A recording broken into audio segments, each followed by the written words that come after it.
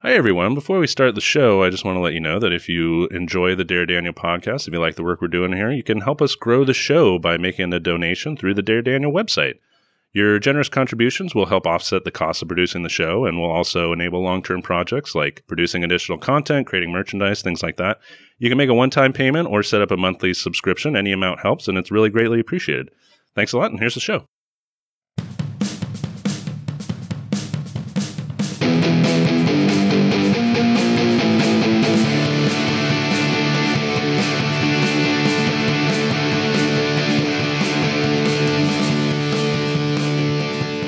Hello, members of an HOA.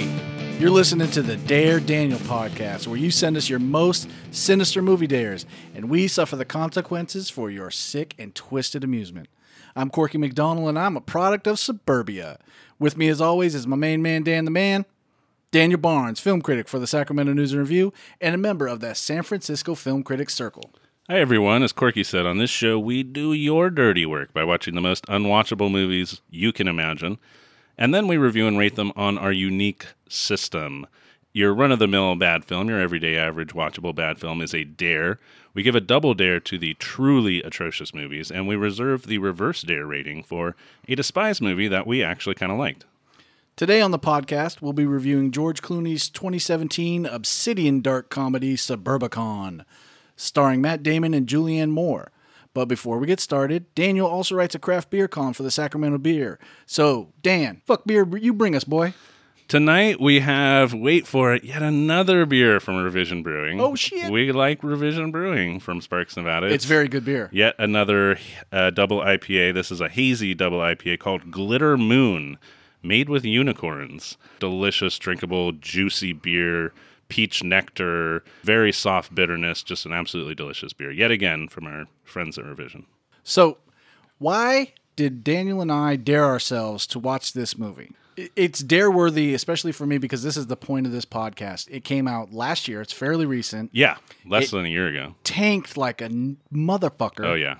But everybody in it is somebody I'm drawn to. Like, huge. Yes, I'm way into the work that these people put out. And the movie coming out in late October with all of the stars and the director and the writers and everything was obviously being positioned for awards as well. And obviously that also did not work out so well. So yeah, I think this is a very dare-worthy movie. Again, it's Suburbicon, directed by but not starring George Clooney, scripted by Joel and Ethan Coen, and this is key, and George Clooney and Grant Heslov. Grant Heslov is George Clooney's writing partner. It was released October 27, 2017, in a little over 2,000 theaters. It received a 29 rating on Rotten Tomatoes, audience score of 25, so the people hated it even more than the critics did. 42 on Metacritic. Film opened in 9th place. Like I said, it opened on over 2,000 screens. The per-screen average in its opening weekend was on par with the third week of The Foreigner. What's that? A film starring Jackie Chan and Pierce Brosnan that no one saw. Is Jackie Chan in that paired with somebody who's pretty wildly opposite than Jackie Chan? Yes. Why? Holy shit. No, not paired exactly. But anyway, let's not get too far into The Foreigner. That's for another show, Quirky. Yeah. But anyway, the film, besides tanking with critics, also tanked at the box office. Like we said, it grossed a little under $6 million against a budget of $25 million. And like we said, it stars, I don't think we did say, it stars Matt Damon, it stars Julianne Moore, it stars Oscar Isaac. I mean, some of the best actors working today. And some wonderful character actors, people that when they pop up, you're like, oh, I like them. Yeah, that guy. Oh, yeah, he's in that show or whatever. Yeah. But again, the movie tanked with audiences and critics, and a lot of the criticism was centered on the way that Clooney and Grant Heslov grafted this sort of subplot, this based on a true story subplot about racism in suburbia, and then paired it with this pitch black murder comedy. And a lot of people thought that didn't work. What do you think? Did it work for you? I didn't mind it. I think what they did was pretty clever in highlighting the sick, twisted nature of suburbia and sick, twisted nature of Matt Damon's family in this movie, with this really ideal, picturesque family who just happens, or their skin color is different. And that's the only thing that's quote unquote wrong with them. So did this movie work for you, or was there something that didn't work? It worked, but it wasn't a great movie. Okay. It wasn't even necessarily that good of a movie. Right. But mainly because I'm watching it thinking, oh, this could have been so much, because I can see the Coen brothers writing in there. You can see little touches on the margins, kind of. There's one or two even scenes, I would say, like, oh man, that comes right out of the Coen brothers. Oh, script. totally. It has to. And then you can also see how the Coen brothers would have done it expertly. And right. I don't think Clooney and Heslov had the touch to make it that way. And that to me is the problem with the movie, and also kind of the center issue, and we'll kind of get to the making of the movie as we get into it, but I don't think that you need to know about how this movie came about to know that it's disjointed. Right. And to me, completely tone deaf. My largest issue with the film is the tone of it, which I think is just utterly chaotic. And I feel like maybe the Coen brothers might have found a way to make this work in its original form, but I feel like Clooney is trying to do a lot of things here and not doing them well. And it's sort of like there's two movies that are, instead of working together or commenting on each other, I think they're just consistently undermining each other. And like I said, we'll get into the backstory of the movie, but let's actually start with scene 1 of Suburbicon. We should mention, first of all, not only a great cast, also a really great crew as well. Again, I feel this movie is a total failure to me, but it's not on the fact of like the production values are bad. You've got director of photography Robert Elswit, who has shot almost every Paul Thomas Anderson film. You've got editor Stephen Marioni, Steven Soderbergh's go-to guy for so many years, composer Alexander Desplat, who has done almost every Wes Anderson movie. You've got guys who work with great filmmakers. You've got pedigree. Yeah, you've got guys who get nominated for awards every year. Yeah. All right, so let's get right into the first scene of Suburbicon. So the opening shot is kind of this deliberately old-fashioned thing, right? The opening sequence. You know, a lot of times if you go and watch a movie in the 40s and 50s, the opening credits will be somebody leafing through a book. Right. And it'll just like open the page to like the title of the film, and then the editor is on page 2, whatever. Yeah. So this is essentially what this does, right? It kind of opens up a book, and it's this sort of brochure for Suburbicon that comes to life. So, Corky, what is Suburbicon? Suburbicon is a neighborhood in Anyville, USA. They deliberately don't tell you where it is, but it tells you it's got a bunch of diversity and different people from New York and Florida and Mississippi, all white people with 2 children at least. There's very kitschy 1950s music. The graphics are very 1950s. The opening is telling you this is a stylized vision of 50s suburbia. Right. We cut from the book finally, and then we kind of get into this, like, it's a fast-growing community in the suburbs. They don't say where it is. The real town this is based on was in Pennsylvania. Now, and then we get to the actual town, and it's not really any different, right? Like, it looks it's just super like Pleasantville. It's Pleasantville, like, you know, in color, essentially. All the color, it's like the neighborhoods from the movie with the scissors. Oh, yeah, it's totally Edward Scissorhands. Yeah, it's absolutely. You made scissors with your hands to show me Edward Scissorhands. What's the movie where the guy has cutting utensils on his vestigial appendages? But his name is Edward. I don't know it. What is it? It's not Edward Saw Feet. Jesus. But yeah, so it looks just like the book. It looks like Edward Scissorhands' neighborhood. The mailman is walking down the street, and kids are frolicking everywhere, and the music is just like dun dun dun dun. Yeah. Dun, dun, See, this worked for me though. Jesus Christ, no. And it worked for me because the big reveal that there's a new family in town. Everybody's talking about it, and then when the mailman sees that they're a black family moving in, and he sees a black woman at the door, and he says, "Well, can you please bring Mrs. Myers down?" And she says, "I am Mrs. Myers," and he's like, "Blang." Yeah. So that whole thing it worked for me because it was Leave It to Beaver. George Clooney, I felt, was sending up 50s television. Isn't that just so fucking crushingly easy though? And this movie, like the satire, quote, I'm heavy air quote satire, is just pound you over the head. Like, it goes from here now to a town betterment committee meeting where all of the white citizens are... Before we get to that, and this is the capper to that point. Okay. The punchline of the whole bit is that everybody now realizes there's a black family who moves in. Right. One woman didn't even park her car, or didn't put her car in park, so it backs up and it hits the light post. And that's kind of like the capper scene of a 50s TV show. Yeah. And the sound of this betterment committee even underplays as if it's like a laugh track, applause track, right. And that's the end of it. It's still doing the dun dun dun dun dun. Yes, dun, dun, and and from then on, we don't really do the kind of I Love Lucy thing. But I don't know, it worked for me. I got what he was doing. But we do sometimes. That's the thing, is that the movie is so chaotic. It's so all over the place. The tone, he can't find a single single kind of through line to anything. And the way that he constantly uses the Myers family in the way that you're describing as basically a punchline to a scene or an ironic underpinning to a scene.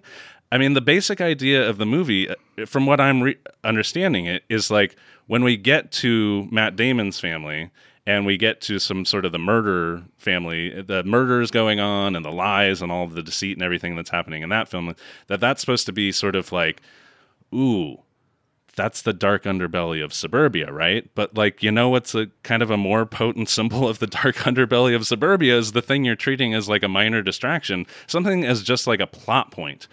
Instead of actually developing that part of the story, it's just there as a distraction or a punchline. See, I thought they worked together to highlight. I thought that part, that is the lesser part of the story, but I thought that worked together to highlight this, how sinister Matt Damon's family is. I guess so. So the committee to celebrate diversity, or right, it's just a bunch of old white men. Yeah. It could not be more on the nose. These are like the most cartoonish racists ever. Like literally everyone I think has played like an orc or like a dwarf in a movie or something. They've all played a magical creature at some point. It's just like 300 Warwick Davises in one room. Yeah, so we cut now to Julianne Moore, who we see playing twins, Rose and Maggie. And So here's what's confusing about Rose and Maggie. Rose is the blonde and Maggie is the redhead. For the first 20 minutes right? of the movie. Which it seems like it should be reversed, but whatever. So Rose is a blonde. She is in a wheelchair. We don't see Matt Damon yet, but she's Matt Damon's wife. Rose is her twin sister. Staying with them because Rose is in a wheelchair. Yeah, Rose is in a wheelchair. Maggie insists that Rose's son, Billy, go across the fence line and go play with the Myers kid. Right. Which he's kind of reluctant to do at first, but he grabs his mitt and he runs out and they go and play together. And everyone kind of sees them walking out together. And this seems to kind of be the inciting incident of the film, is like people seeing these kids walking together and playing together. This kind of seems to start driving everyone crazy. And you have a series of scenes that Clooney's saying there's nothing different between these two children. They dress exactly the same. The young white kid and the young black kid, they have both striped shirt with blue jeans on. They both play baseball. They talk for a second. They go to play baseball together. They both aren't really the dominant religion in the neighborhood. That night when they go to bed, they're both listening to the same scary radio program with their sheets clutched up. So it's telling you they're just like us. Right. I mean, that's which it's just like, that's the fucking message of this movie. It is so pandering. Like, fuck. All right, so that night, yes, both of the kids are in bed, but one of the kids, Billy, the white kid, gets woken up, and there's a figure in the doorway, and he says, there are men in the house. You still don't see Matt Damon. They're walking downstairs, and a lot of the stuff, when the child is on scene, they are from his point of view, and this is kind of one of them, because we're walking down the stairs, and we're seeing Maggie and Rose at the table, and we're seeing two men at the table, and we can't see the father yet, because he's kind of above Billy's eye line. There's a chimney in the middle of the downstairs that kind of acts as a symbolic view blocker. Billy doesn't see a lot of dirty shit that happens behind that. Also, the camera heights also kind of convey his view. Right. He's young. He still lives in a kid's world. But he's brought downstairs. Some men have now broken in and take the family hostage. Yeah, there's a home invasion. There's kind of a tense... every time I use an adjective, just imagine air quotes. A quote-unquote tense scene involving the robbers where Matt Damon, the father, who is named, I don't know if we find this out of video, but his name is such a Coen Brothers name. Gardner Lodge. Gardner Lodge is a hell Gardner Lodge. Yeah, that's a Coen Brothers name. And another amazingly Coen Brothers moment later in the film, someone mistakes him for Jewish because of the name Lodge. It's like, that's how fucking white this fucking place is. Yeah. It's a home invasion, but they're making Matt Damon make them drinks and bring it to him on a tray, and it's this kind of drawn-out scene. And eventually they tape them all to chairs at the table and chloroform them to knock them out. And we see Rose get knocked out first. Yeah. And then the kid, and then we see Maggie. And just as the kid is kind of dozing off, he sees... No, sorry. But you missed a little backstory because Maggie is apparently in her wheelchair because of Gardner getting in a car accident. Yeah, for some reason... Okay. She's pissed about it. For reasons that, when we know who these robbers are, make absolutely no sense. They decide to prod Maggie for her backstory. No, they decide to prod Rose for... Fuck, Maggie! Oh, this is so confusing! They decide to prod Rose, who is in the wheelchair and who is Matt Damon's wife. they're like, tell us why you're in the wheelchair. We want to know. And so she delivers some very handy plot information that needs to be there, which is that she's like, honey, get the book. Get the book. Right. Show him the book. Which is that Gardner Lodge was driving the car, had an accident, and she was paralyzed below the waist. Yeah. So Rose is not a happy person. She's pretty miserable as it comes in. She just seems very discontent. And the kid, just as he's about to pass out, he sees Rose getting kind of an extra dose. Yeah, they go back for Rose. Too much. They go back and they give her some more, and then he passes out. Yeah. So one of the bad guys is played by one of those kind of guys that I mentioned earlier that you really like. He's the bad guy in Barry, HBO's Barry. He was also the killer at the end of True Detective, spoiler alert. And he played another role that I really liked really recently. Is this the big guy? Yes, yeah. I think he was on Boardwalk Empire, maybe. Oh, he was on board. He's good. I like it. He's just a solid character actor type. Have you seen Barry? I haven't seen Barry. Watch Barry. All right. It's pretty fun. I'll check it out. So, should we end the show there? Billy wakes up in the hospital, and then we have the funeral for his mother. Yeah, we're at the funeral. Can we talk about the music? I mean, this is the insane satire and the tone of this movie, how crazy it is, because, like, it is constantly overbearing in every single scene. It again, the dink, dink, dink, dink stuff, and when a scene gets very tense, it just goes completely over the top. I don't know. Alexander Desplat, I'm getting super nerdy for film score people, but he's very kind of referencey, sort of. He's always kind of cutesy. Okay. And I think he was just the wrong guy to do this. Like Carter Burwell, who is the Coen Brothers guy, like could have done this and given it some heft and nuanced it in the right way. But like, again, nuances are not what this movie does. We meet Uncle Mitch, who is the brother of Rose and Maggie, and embodies the 50s uncle. Yeah, like, he's a big lug. Yeah. Stiff upper lip, don't cry, that kind of stuff. Yeah. But he loves the kid. You can see he has a genuine affection for the kid. Absolutely. Makes him take all his money in his pockets and then holds him upside down and jingles him. Jingles him out again. Yeah, that's pretty good. So the kid, Billy, is kind of observing as now Maggie, right? Yes. No, shit. Maggie? Faux Rose. Maggie. Yeah. Yes. Maggie is getting closer to Gardner. They seem to be getting very intimate. She says that she's going to come live with them. Which had got to be a mind fuck for that kid. Well, sure. My mom's twin sister now sticks around after she's dead. Yeah, absolutely. And acts as my father's caregiver. Exactly. People are kind of blaming the fact that there's crime in suburbia on the fact that, of course, the Myers are there. Yes. And we've never had a black family before, and we've never had these issues in suburbia before. And this is where you start seeing not everything is right with this Lodge family, whereas this other family is getting looked at, stared, and gossiped about for doing nothing wrong. Yeah, absolutely. So from here on out, we kind of cut back and forth. We stick mainly with the Matt Damon and the Billy and Julianne Moore and all that kind of stuff. We just kind of jump back for like 30 seconds to the Myers, and the crowd is like intensifies, right? At first there's a few people standing outside, then there's people shouting, then there's more, and every time we cut back it's just more, and it's now they're just reaching a fever pitch. But right now it's like a few people are kind of gathering. Yeah. Right now we get another great Coen Brothers name as Gardner Dodge goes back to work and gets a call from Gardner Dodge. Is not Lodge, baby. Is that Jewish name, Dodge? Yeah. He gets a call from Captain Gale Hightower. Yeah. Gale Hightower gives him a call and tells him to come on down. He found 2 perps that he thinks are pretty suspicious. And so I think one of the worst parts of this movie and the weakest parts of this movie is it telegraphs what would be in a Coen Brothers movie an oh shit plot twist. Right. Holy cow.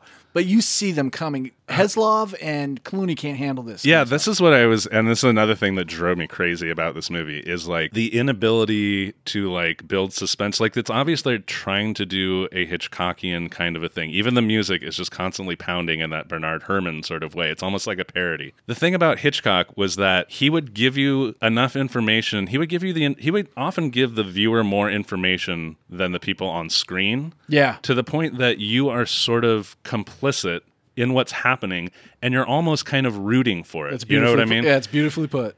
And the issue here is that we get enough to know that, yeah, it's pretty obvious that Rose and Gardner Lodge had Maggie killed, and this is all part of a plan. When did you know? Like, literally, as soon as I saw her getting the extra dab.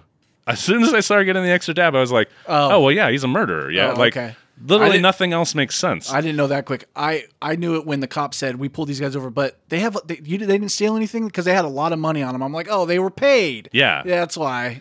and more of these kind of telegraph twists come from. But the frustrating thing, like I said, is that it's enough to telegraph it, but it's not enough, again, to make us feel like complicit in Maggie's death. We don't fully understand what happens, but we know just because it's clumsily handled. You know what I mean? Yeah. So the suspense never builds. No. Tension doesn't really build because we always just know what is absolutely going to happen. Matt Damon, Gardner Lodge, goes in to identify. He brings in Julianne Moore, who is Maggie, and she accidentally brought the kid because he insisted he wanted to come down. He demands the kid stays outside. And it's, they're going to be in there in the lineup. Yeah. He insists he does not see them even though they're standing right there. But as the kid kind of sneaks in behind them, and they don't notice that he's behind them. And so dumb. Again, it's kind of from his point of view because he's looking around the bodies of Matt Damon and Julianne Moore, and he sees one guy, sees one, and then at the end you see, okay, those are the two robbers right there. So let me ask you this. Why would you give an accurate description? Because we find out in this scene, the lights flip on. Yeah. Somebody bumps into the lights, they flip on. No, the cop just turns around and goes, all right, we're done, and turns it on. Right, that's right. Now that we know that Matt Damon hired these people, why did you give an accurate description? Yeah. If it was because, the kid saw them too, then why didn't you blindfold the kid? Yep. Why didn't you do a million things? Or you know what really would have drove it in this movie if he would have said, "Oh, it's two black guys." Yeah, right. That's it right there. That actually fits in with the theme of the movie. Yeah. Again, this is it's such a frustrating movie. Should have got the guy from Goodfellas who got his truck robbed. We have a bathtub scene, which is a really awkward. This kid could act. I like this kid. The kid is good. Yeah, the kid is good. He's just sitting there contemplating in the bathtub about why did my dad lie, and Matt Damon comes in and just is a piece of shit. Yeah. I love Matt Damon. He's one of my favorite. I really like him as an actor. Yeah. I like him. He made a weird choice for this for me. Yeah. He plays every scene very steady. He never knows he's wrong or never knows he's in the wrong or plays any kind of doubt. Yeah. He's just like a stressed, angry guy. Yeah. You can't be menacing the entire time. Yeah. And that's an issue too, I think, is that Matt Damon's character has no dynamism at all. The first time that we meet Rose and Maggie and Rose, they're talking about how Gardner's saying that this family is going to tank the property values, right? So it's not as though he was sort of espoused some kind of positive philosophy on civil rights and integrated housing or anything like that. He was just a racist at the start and he's a racist at the end, and there's no journey at all. No, yeah. Julianne Moore now dyes her hair blonde. So she's single white female. She's totally just turning right into her. This poor kid would have to be what the fuck? Yeah, and the kid is kind of becoming better friends with the Myers kid. Yes. But he comes home one day and he sees military academy brochures just on the table. And he catches Matt Damon and Julianne Moore in the basement having 50 Shades of Ping Pong? Having 50s kinky sex because they're having sex in the basement, but he's slapping her with a ping pong racket. Just let's just throw some goofy slapstick sex in here. Rec room sex. It's what? No, but this kid was good because of the light cord is swinging and he just grabs it silently and clicks it again. End of scene. But that sex scene couldn't be any more 50s if he was smacking her with TV dinner trays. I know, right? Shooting a fake cowboy gun in the air. So we see that as a supposed compromise that the housing association is going to be putting fencing up around this black family's house. So they're just building a large fence. So, okay, well, you just don't have to look at them, but this is only seeming to drive people crazier. So they're outside playing drums. Yeah. They're shouting, they're screaming. This is all hours of the night as well. And Billy we don't ever learn the Myers kid's name, but Billy and the Myers kid are in. We don't learn anything about the Myers. The father, I don't think, has a single line. That's true. He doesn't have a line. The mother has a few lines that are very innocuous. Do you think that's symbolic? Do you think there was some George Clooney not caring about them? Yes, I do. I was just wondering. I was trying to give him credit for trying something black men had no voice. I think he just didn't want to touch it. I think he just didn't want to touch it. And this is maybe a good time to get into how this movie started. So from what I understand, it actually started as a Coen Brothers script that they wrote back in the Blood Simple days. It's a super early, and you can kind of feel it around the margins. Absolutely. Elements of Fargo, elements of Blood Simple, elements of Man Who Wasn't There. Yeah.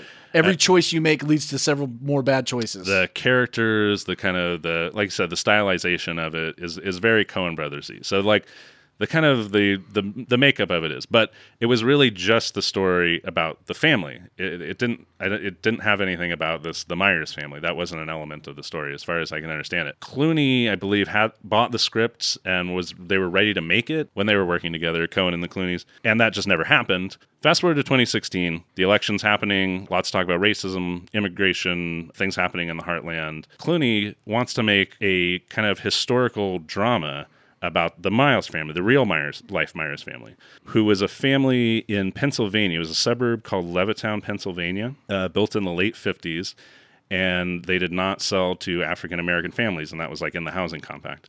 But a Jewish family in 1959 sold their house to a family called the Myers, an African-American family. They moved in and faced the kind of harassment, racism, people outside their house rioting, throwing rocks through their windows. And in the film, like I said, there's the Myers family. It's spelled differently, though. Okay. Their Myers is like with an A in the film. But you also, the language from the Betterment Committee that we heard for their petition at the beginning was the exact language of a petition given to them. That Betterment community language, Yeah. I was like, that is parody because it's so on the nose, Absolutely. Ridiculous. Yeah. That's crazy. No, it is. So essentially what Clooney felt like, okay, I think he felt like, I can't make this movie. Like, I don't know how to make this movie about the Myers and to make it in a good way. I shouldn't make it. But what he did was he essentially grafted it on to the Coen brothers script. Sure. And added it as sort of like a subplot, I think. Yeah. And again, this is where it just really doesn't work for me because I feel like it is just something kind of thrown in there callously and kind of thoughtlessly. I kind of got more annoyed again, and it just feels like a completely different movie when it goes to the Myers. It has sort of more of a docudrama feel. I absolutely. And then all of a sudden, it gets very like over the top, almost comedic when we go back to the Lodge family. And the best parts of that whole Myers interaction with the other family is the kids. It's the two boys. Yeah. So like the part we're getting at when it's reaching this big crescendo. There's drums. There's everybody parking out there. The two boys are playing in the bomb shelter, peeking out. Right. And he says, "My dad says don't show nothing." Right. And Billy gets the idea. I'm going to take his advice, and then again, it's just like the equating there is just a little disturbing to me. Using that story to help tell this weird as just like a motivator for Billy, right? I gotcha. It comes down to, if you're gonna do that story, do it and do it right. Don't just toss it off like this. Yeah. It just feels really slapdash. Uncle Mitch is the one person who really cares about this kid because he's really concerned. He wants to come visit him, but Gardner poo-poos the idea. Billy calls his Uncle Mitch to tell him they're going to kill me. They killed Mom. They're going to kill me. He's figured it out. But the secretary takes the call and hears the little kid and leaves a message Mrs. Lodge called. Right. The identity is given away through accident and good intentions because Uncle Mitch calls back and talks to the dad and is like, "Oh my God, I got a weird call." And said, "Mrs. My heart skipped a beat," and the dad pieces it together that my kid's calling now. Oh, okay. Right. Got it. I don't even have that in my notes, I don't think. So the cop who had walked them through the lineup, Gale Hightower, comes back to Gardner Lodge's office where he is like stressed out like crazy. He's like squeaky, squeaky, squeaky, those little stress ball things. Everyone walks up to him and says that they're sorry. So he is like, he's barely keeping it together is what it seems like. The cop comes in and says that a gangster died in a car accident. As it turns out, this is not any of the gangsters that we've met. But in the gangster's notes was Gardner Lodge's name. And Damon says, I don't know. Do you know Frank Rizzoli? And he's like, I don't know Frank Rizzoli. And he just pleads innocence, right? Even though he's pretty much dead to rights at this point, right? Yeah. Who's Gardner Lodge? And the cop, after standing there for like 10 seconds and staring at him, says, "Alrighty," and takes off. Yeah. Now we go back to the home where Oscar Isaac? Rose. Okay. Maggie come Rose. It's now Maggie as right. Rose. Sorry. She's taking the Rose profile. Maggie is visited by none other than Bud Cooper, a.k.a. Oscar Isaac. Oscar Isaac. He's a life insurance man. He's looking like a Vault-Tec rep from Fallout 4. He looks actually a lot like George Clooney from Intolerable Cruelty. He's very slick. He's got a little pencil mustache. He's a little unctuous. Yeah. He's a little forward. And it's very much not a woman's world because he just comes right into the house. He just walks right in, yeah. He's talking about the insurance claim, and he's saying, oh, everything's fine, but there's just, quote, little red flags. And while all this is going on, we can kind of hear, like, in the background, the din of the crowd, which is just getting louder and louder and louder as this entire, like, day kind of goes on. Yeah. And again, this movie with the plot twists that you think are going to be plot twists, they're not really plot twists. They're kind of like, I don't know, what's the opposite of twist? A plot laid out straight for you to see for eons. They're plot horizons is what they are. This scene starts with her cleaning her sink with lye. And it's like, oh, I bet that's going to come back. Yeah, right. Yeah. It's like Chekhov's gun or whatever. Chekhov's lie. He reveals to her, this case stinks. I Yeah. smelled it coming off the freeway, and I got a big one here. Yeah. And again, plot horizons. I know the second he's talking like that, he doesn't give a shit about the insurance claim. Telling his boss, he's Yeah. going to come back for a payoff. Absolutely. He tells her, tell your husband I'll be back tonight. Yeah. We see that the bad guys are actually bus drivers, and the fat bad guy, we should say that they came to visit Gardner Lodge at his office and beat him up. Yeah. Made him look like Ed Norton in Fight Club at the office. Yeah, just before the cop showed up, I believe, too, right? Yes. Because he still had a scar on his face. And we Two black guys. also find out that, they're pissed off because all three of them saw him in the lineup. They're also pissed off because Gardner hasn't paid them his money. Yeah. Very Lundegaard. Very Lundegaard. It is, right? Yeah, but bad. No, I'm not comparing this movie to Fargo in any way. No way. So they decide they're going to go kill both Rose and Nikki. Right. Going to kill the new wife and the kid. Billy. Billy. Why did I Nikki? It is Nikki. Nikki. I swear they called him Billy at least once. Yeah, Billy. we called him Billy a few times. We call him Rose and Maggie, too. Billy, Nikki. No one cares. The plan now is to bump off Rose and Nikki. Meanwhile, the crowd just absolutely turning into a mob. The music score is losing its mind right now. It is just crashing and building and crescendoing. And this is supposed to represent the inner turmoil of Matt Damon and the hidden turmoil behind every suburban house door. Yeah. So later that night, Gardner Lodge is at home. The claims investigator, Oscar Isaac, comes back to blackmail. He has an amazing scene where he sits down, and just as they're about to begin, he says, hey, how about a cup of coffee? And then, like, this movie is so fucking dumb. Do you have any next to the lie that you were I know. using? It's like we've seen a movie before, right? Yeah. Like, he basically just said, hey, sweetheart, you can bring me a big cup of poison. Any poison will do. It doesn't matter this time of night. You got a couple of knives? I'm going to be up all night. You got some poison? I want to gargle a knife. This is the They can't handle telegraphed it, but you fucked it up because we don't see her put lie into it, but they still do the whole, like, Oscar Isaac, like, putting it to his lips, about to do it, but then interrupts himself and talks, and he does that a few times as well. Yeah. And surprise, surprise, he drinks it, and guess what happens? He chokes and screams and does an entire slapstick over the top death. He runs out the front door. Out of he basically just, like, screams to the heavens and, like, rips his coat, and he runs out of the front door. And Matt Damon chases him down, and we get another kind of burn after reading callback where he, instead of a hatchet, he kills him in the middle of the street with a fireplace pole. Yeah. And nobody notices because everyone is rioting over behind them at the Myers house. So he goes off to ditch the body. He says to Julianne Moore, we got to split. I'm not even calling her Rose or Maggie anymore. Yeah, no, fuck it. We're going to split. The one that's alive right now. She now decides that she's going to kill Nikki. Yeah. She takes a whole bottle of... She just says it's falling apart. Yes. She's lost it. Matt Damon is going to go off and hide the body, and she starts making a poison peanut butter and jelly sandwich. Such a Mrs. Cleaver way of killing somebody. And poison milk. And tries to call Nikki down for it. He says, I won't eat it. Yeah.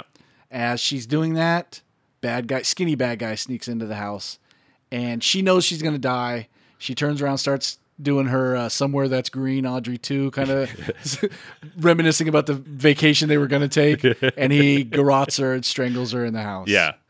This was probably the most successful page to screen kind of thing, and it felt the most Coen Brothers-y because the way it starts is she's facing one direction, you just hear a voice, and then you see a close-up on him, and he's facing the same direction, and the understanding of space is like kind of slowly builds through the editing and through the sound, and then it ends with the murder, but it's all done as shadows on the wall. So it's done in this very cinematic way. I will say that I thought, like, we've kidded a lot about this movie, but I thought this kind of 15-minute, 20-minute really worked for me. I thought the pacing was good, and especially culminating in the attempt of the kid's life under the bed. I thought that was a really well done series of shots. Yeah, I agree. I agree as well. I don't know. The entire concept of the movie is just a lot for me to overcome. And I was just getting more and more annoyed as the riot was getting kind of more frenzied and more realistic. Yeah. Matt Damon. Yeah, I got you. Yeah. Matt Damon goes to take away the body, and he gets followed by a VW bug with fat bad guy.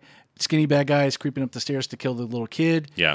And a good sequence of shots of the kids hiding under this bed like a little kid would, and he only sees feet. And Uncle Mitch, you know who it is, comes to save the day. There's a fight, and it's just see feet all under the bed. Yeah, and you're hearing sounds, and it's kind of Miller's Crossing, kind of like Albert Finney style. Yeah, I know, right? If this kid would have Tommy gunned the whole place, that would have fixed everything. Danny Boy plays, oh my god.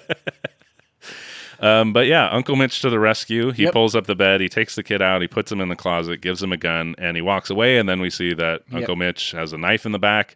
He sits down to call, and then dies. Right. Yeah. We're now with Matt Damon ditching the body. He's ditching the body in a series of new homes. It's more symbolism that you can't escape the rot from the beginning of suburbia. Sure. But again, it's a way better symbol of the rot of suburbia is the thing that is just happening down the street. Like, these aren't commenting on each other at all. I get you.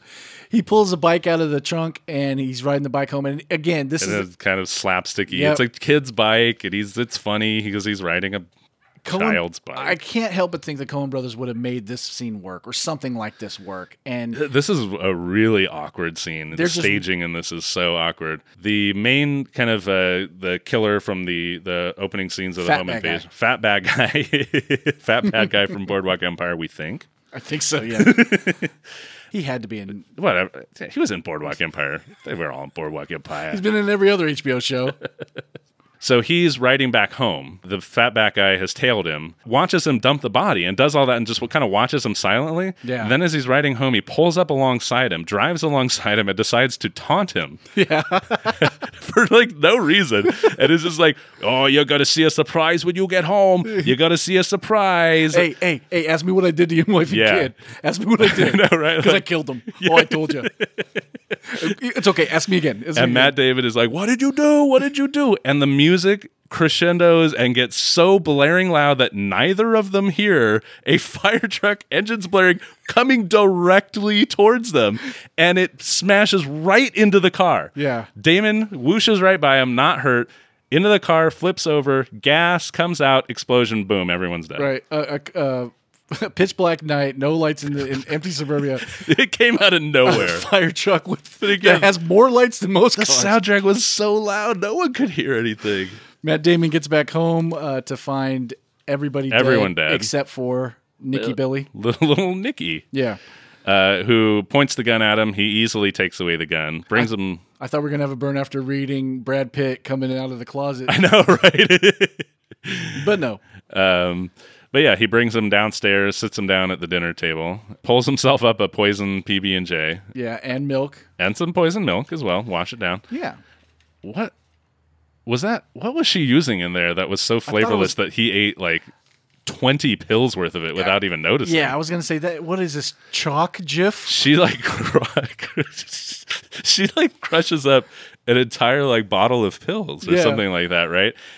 And lays it all over the entire sandwich and in the milk and spoons it around in the milk so it's all perfectly even. He does not notice. Eats the entire thing while delivering, of course, a self-righteous and very wrong-headed coming from him. He threatens speech. his child. But first he gives him a speech about responsibility and about stability and things like that. And then maybe this is what's even more frustrating because the fucked up symbolism and themes of this movie and shit like that. The first thing he does when they sit down is he says, I don't want you playing with that black kid. Colored boy, yeah. I don't want you playing with that colored boy. And it's what the fuck was the journey? Again, there's no journey there. If he had maybe started at you kids he was the one who said go play together. Again, this movie is just so disjointed. I think they really needed to show you that he was really a bad guy. They needed to really underline, okay, murdering the wife and everything else, nah. Oh, God, so, we almost at the end of this thing. Yes, we are. He eats his Skippy with Tylenol. The next morning, sun is shining. Yeah, it's sort of the scene ends. He wants to make a deal with his son.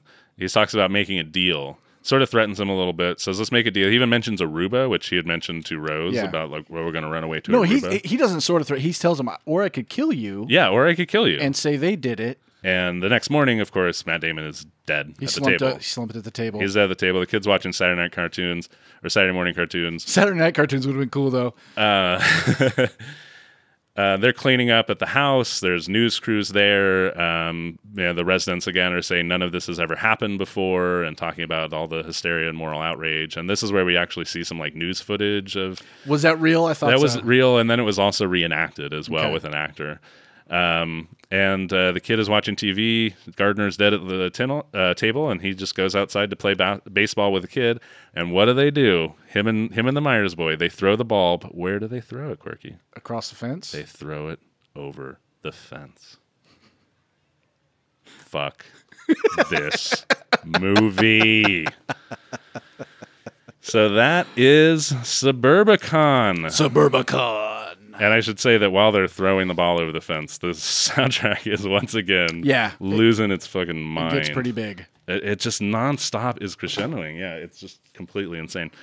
So Quirky, obviously, I think we had a little bit of a difference of opinion. I think we agreed on some of the issues of the movie. But, for me, if we're going to rate them, and let me remind people about our rating system, your average run-of-the-mill bad movie, that's a dare. Watchable bad. Unwatchable bad, a truly atrocious movie, that's a double dare. And if you like the movie, we give it a reverse dare. I'm going to go with a double dare. Oh, wow. I can see some of the things you're talking about, and there's something in here that is interesting and that can work. And I usually like to think, okay, man, I want to reward ambition. Yeah. I don't know if I would be rewarding ambition here because, again, like the balls of adding the Myers story to just like a dark comedy, okay, that's one thing, but it doesn't really feel ambitious. It feels very slapdash. It feels very forced. And again, it just didn't work for me. So it was a hard hurdle to get over because it's not like that's a part of the film that you can ignore. I'm going to go reverse dare because you should watch this movie. There's enough of it that works for me. I didn't see the Myers story as always a negative addition to this movie. I would like to support more movies that do these kind of things. However, I will say this movie is like why a white guy shouldn't have made, or a white guy shouldn't attempt to make a movie like Get Out. You know what I mean? Like, this is what you're going to get. Yeah. It's focused on the white family when, like you say, everything that you could have used for a horror story, for a dark, not comedy, but a dark story was right there happening across the street. Yeah. Which he wasn't deft enough to balance that. Exactly. And that's the issue to me is just, it's just poorly directed, honestly, at the center, because I can't really blame the craftsmen because they're all extremely good. Like the X factor here is George Clooney and Grant Heslov, and I don't think they do a very good job. I would love to see a story about the Myers. It could even be a comedic story about the Myers, something human and something interesting and something that actually like gets into their story. But I feel just like throwing it in as like flavor in this kind of ugly and not very well made dark murder comedy just felt tasteless to me. It was just hard to get over. Gotcha. So that's all we have for you on this episode of Dare Daniel, but we'll be back next week to review another one of your movie dares. That's right, another goddamn dare. In the meantime, check out our Thursday mini episode. Check those out for previews of the next Dare Daniel review, as well as post-mortems and more talk about your dares and movies in general. Until then, send your most sadistic or altruistic. Maybe you want to reverse dare. We need a double reverse dare one of these days. Hasn't happened yet. Be sure to follow Dare Daniel Pod on Facebook, Twitter, and Instagram. Like and rate us on iTunes or wherever you listen to podcasts. You can read more of my movie reviews in the Sacramento News and Review and at newsreview.com.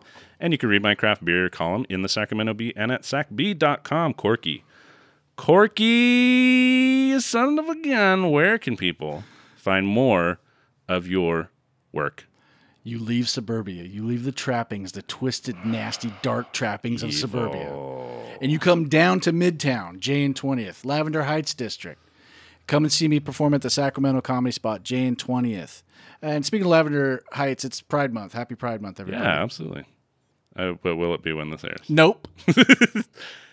I feel like every month is Pride Month. I celebrate it all the time. I mean, God damn it. Yeah. That's such a better line. I celebrate it more than you. I celebrate gay pride more than you. I celebrate Prider Month. It's on the record right now. Proudest month, motherfucker.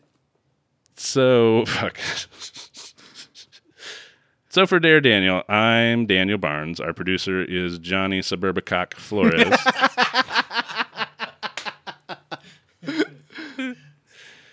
And I'm Corky McDonald saying, Suburbicock.